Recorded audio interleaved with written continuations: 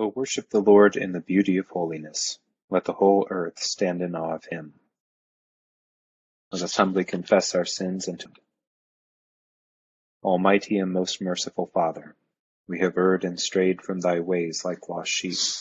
We have followed too much the devices and desires of our own hearts.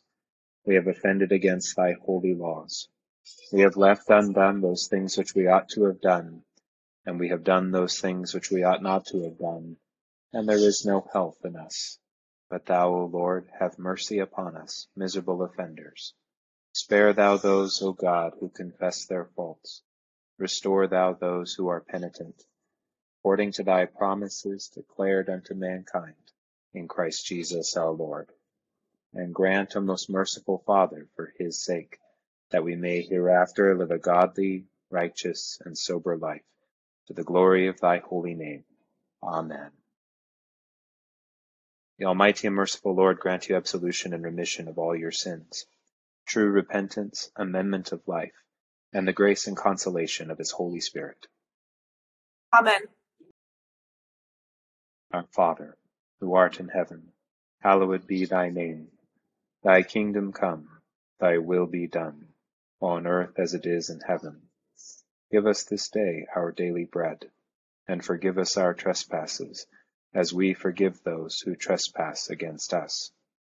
And lead us not into temptation, but deliver us from evil. For thine is the kingdom, and the power, and the glory, forever and ever. Amen.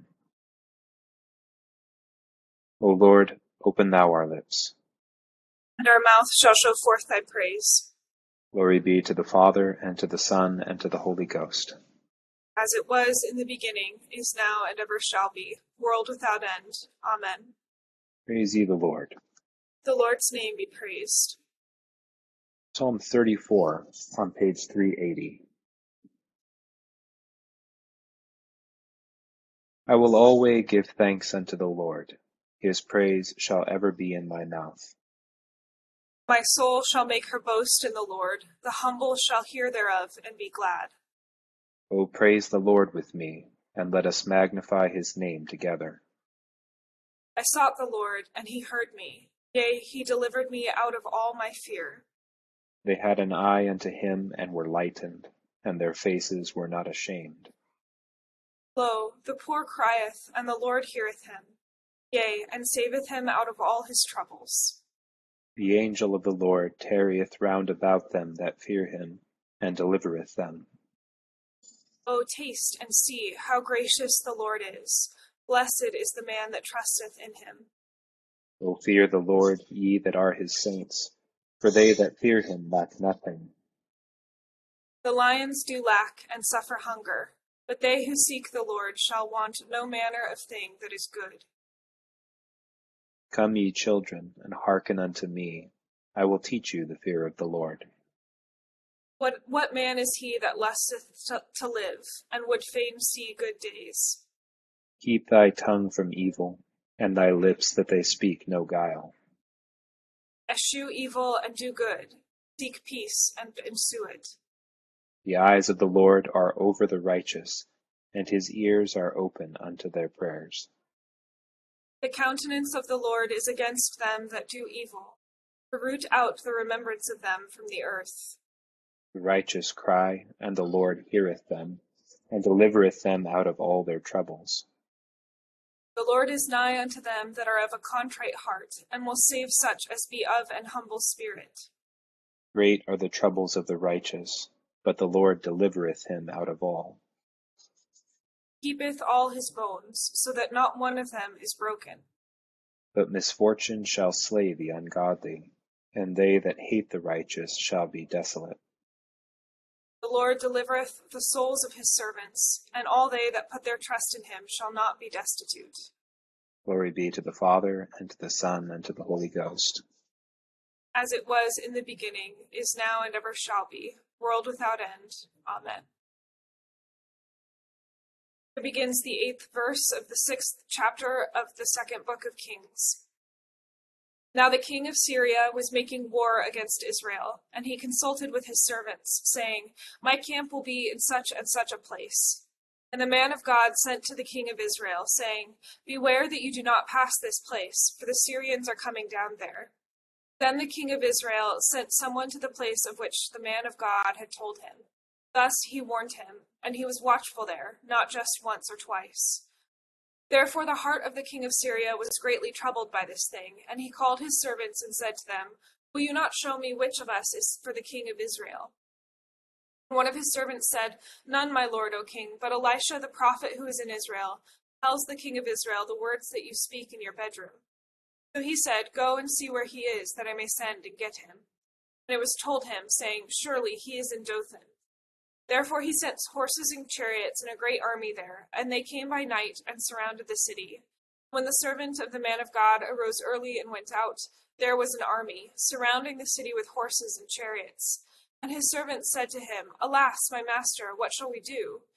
So he answered and said, Do not fear, for those who are with us are more than those who are with them. And Elisha prayed and said, Lord, I pray, open his eyes that he may see. Then the Lord opened the eyes of the young man, and he saw. And behold, the mountain was full of horses and chariots of fire all around Elisha. Here ends the first lesson. My soul doth magnify the Lord, and my spirit hath rejoiced in God my Saviour. For he hath regarded the lowliness of his handmaiden. For behold, from henceforth all generations shall call me, and holy is his name. And his mercy is on them that fear him throughout all generations. He hath showed strength with his arm. He hath scattered the proud in the imagination of their hearts. He hath put down the mighty from their seat, and hath exalted the humble and meek. He hath filled the hungry with good things, and the rich he hath sent empty away. He, remembering his mercy, hath holpen his servant Israel, as he promised to our forefathers, Abraham and his seed forever. Glory be to the Father, and to the Son, and to the Holy Ghost, as it was in the beginning, is now, and ever shall be, world without end. Amen. Begins the 12th verse of the book of Acts, 12th chapter of the book of Acts. Now about that time Herod the king stretched out his hand to harass some from the church. Then he killed James, the brother of John, with the sword. And because he saw that it pleased the Jews, he proceeded further to seize Peter also. Now it was during the days of unleavened bread. So when he had arrested him, he put him in prison, and delivered him to 4 squads of soldiers to keep him, intending to bring him before the people after Passover. Peter was therefore kept in prison, but constant prayer was offered to God for him by the church. And when Herod was about to bring him out, that night Peter was sleeping, bound with 2 chains between 2 soldiers, and the guards before the door were keeping the prison. Now behold, an angel of the Lord stood by him, and a light shone in the prison. And he struck Peter on the side and raised him up, saying, Arise quickly. And his chains fell off his hands. Then the angel said to him, Gird yourself and tie on your sandals. And so he did. And he said to him, Put on your garment and follow me. So he went out and followed him, and did not know that what was done by the angel was real, but thought he was seeing a vision. When they were past the first and the second guard posts, they came to the iron gate that leads to the city, which opened to them of its own accord. And they went out and went down one street, and immediately the angel departed from him. And when Peter had come to himself, he said, Now I know for certain that the Lord has sent his angel, and has delivered me from the hand of Herod, and from all the expectation of the Jewish people. Here ends the second lesson.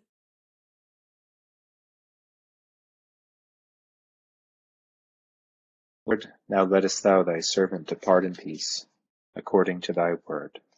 For mine eyes have seen thy salvation, which thou hast prepared before the face of all people, to be a light to lighten the Gentiles, and to be the glory of thy people Israel. Glory be to the Father, and to the Son, and to the Holy Ghost, as it was in the beginning, is now, and ever shall be, world without end. Amen. I believe in God, the Father Almighty, maker of heaven and earth, and in Jesus Christ, his only Son, our Lord, who was conceived by the Holy Ghost, born of Mary, suffered under Pontius Pilate, was crucified, dead, and buried. He descended into hell. The 3rd day he rose again from the dead. He ascended into heaven, and sitteth on the right hand of God the Father Almighty. From thence he shall come to judge the quick and the dead.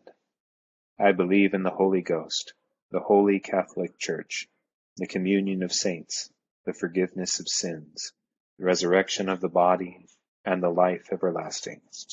Amen. The Lord be with you. With thy spirit. Let us pray. O Lord, show thy mercy upon us. And grant us thy salvation. O Lord, save the state. And mercifully hear us when we call upon thee. Endue thy ministers with righteousness. Make thy chosen people joyful. O Lord, save thy people. And bless thine inheritance. Give peace in our time, O Lord. For it is thou, Lord, only, that makest us dwell in safety. O God, make clean our hearts within us. Take not thy Holy Spirit from us.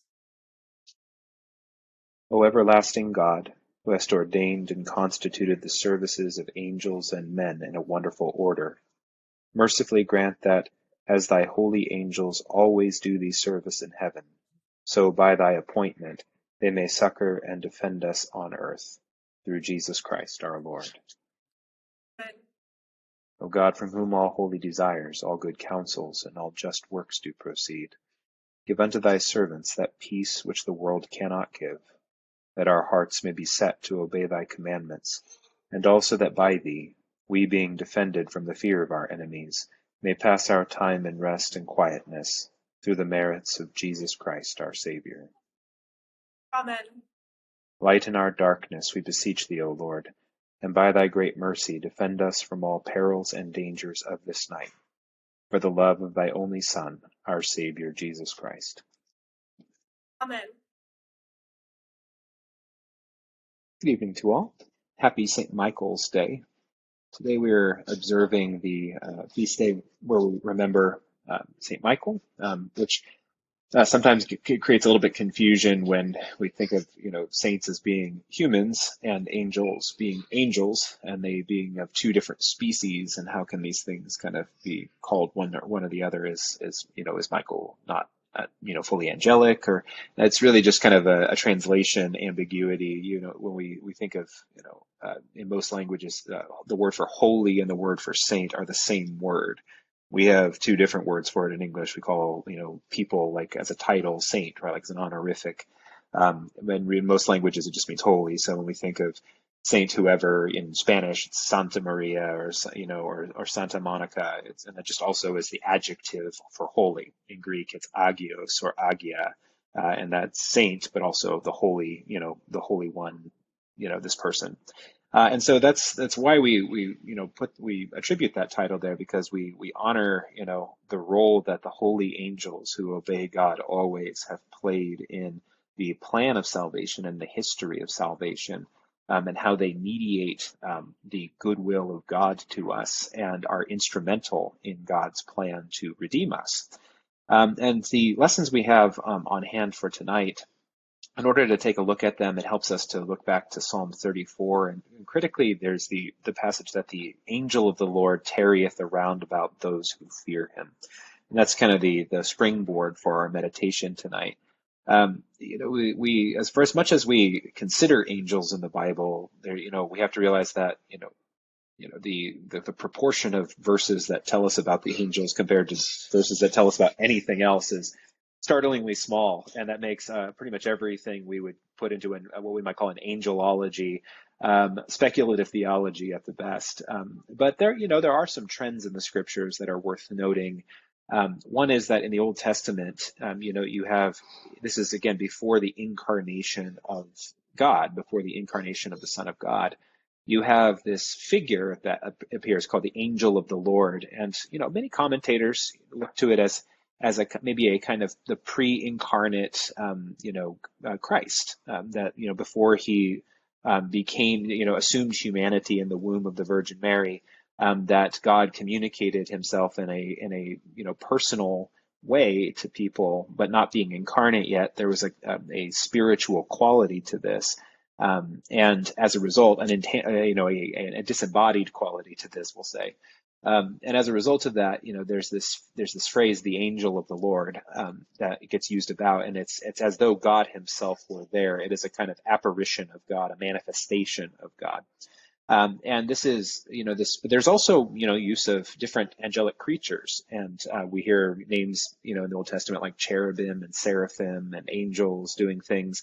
And the significance of that for us is that, it really reveals to us how impoverished our view of the cosmos is. It tends to be as modern people, the tangible biodiversity of the world, where I would say we're even begrudgingly willing to admit, there were stories at one point of, certain kinds of creatures looming in the ocean, and everyone's like, that's a myth. And then all of a sudden, wow, it washes up on shore, and now we know that there's a new kind of species out there.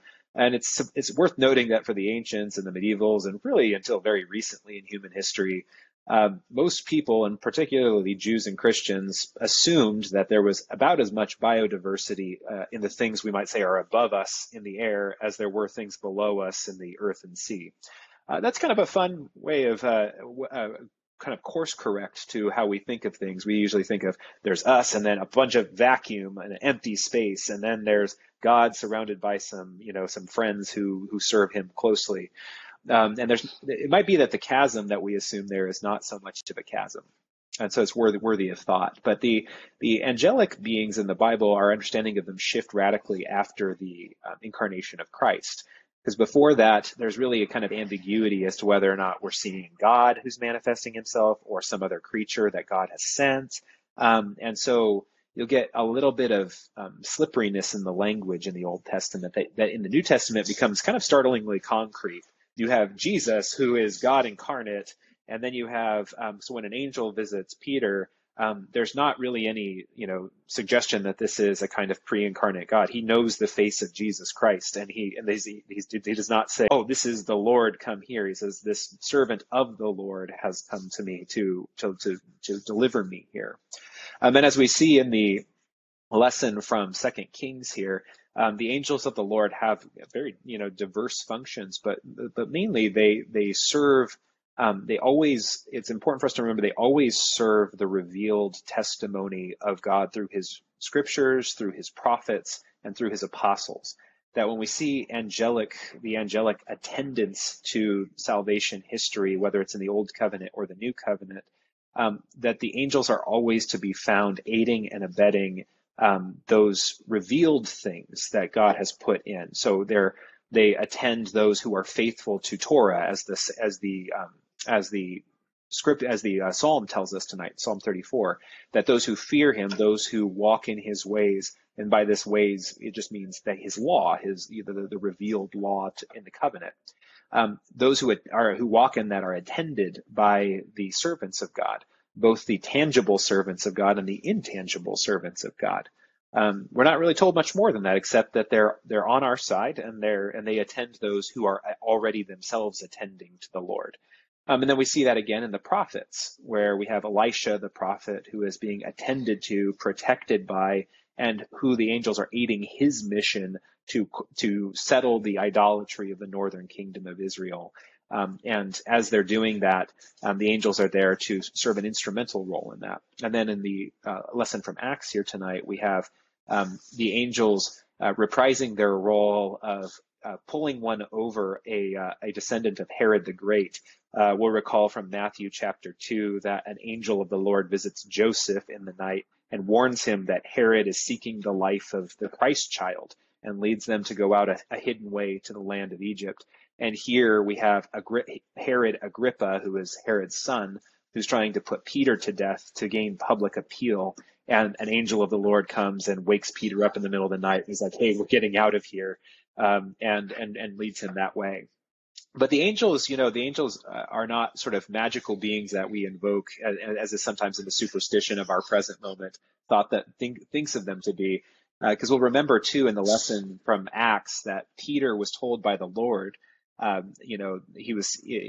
Peter was told by the Lord in John chapter 20 on the seaside of Galilee that, Peter, at the end, you will go in a way you do not want to go, and someone else will dress you, and someone else will will lead you in a way that you don't want, indicating, that he would die for the name of Jesus. And so when the angel kind of taps Peter awake, and Peter's laying in this dungeon thinking like, this is it, right? They've killed James, and I'm next.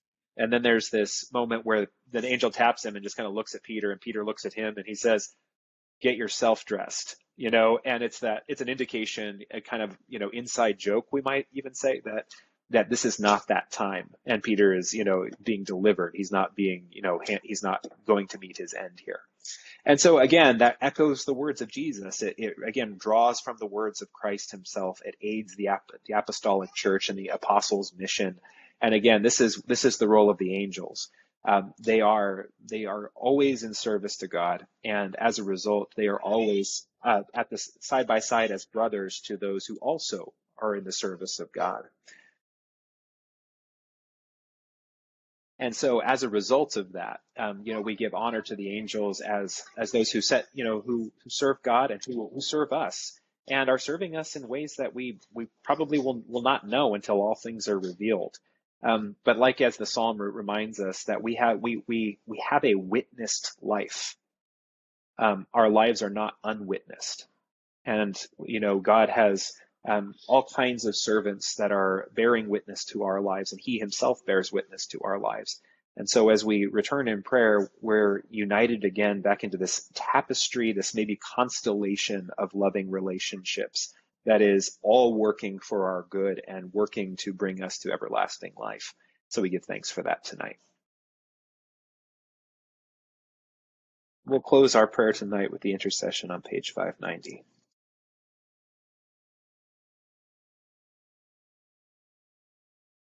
Accept, O Lord, our intercessions for all mankind. Let the light of thy gospel shine upon all nations, and may as many as have received it live as becomes it. Be gracious unto thy church, and grant that every member of the same in his vocation and ministry may serve thee faithfully. Bless all in authority over us, and so rule their hearts and strengthen their hands, that they may punish wickedness and vice, and maintain thy true religion and virtue. Send down thy blessings, temporal and spiritual, upon all our relations, friends, and neighbors.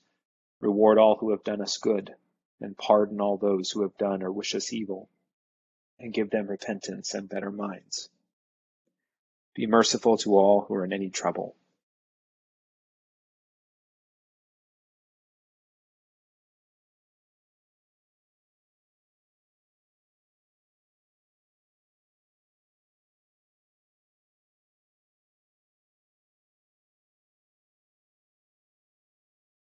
Do thou, the God of pity, administer to them according to their several necessities.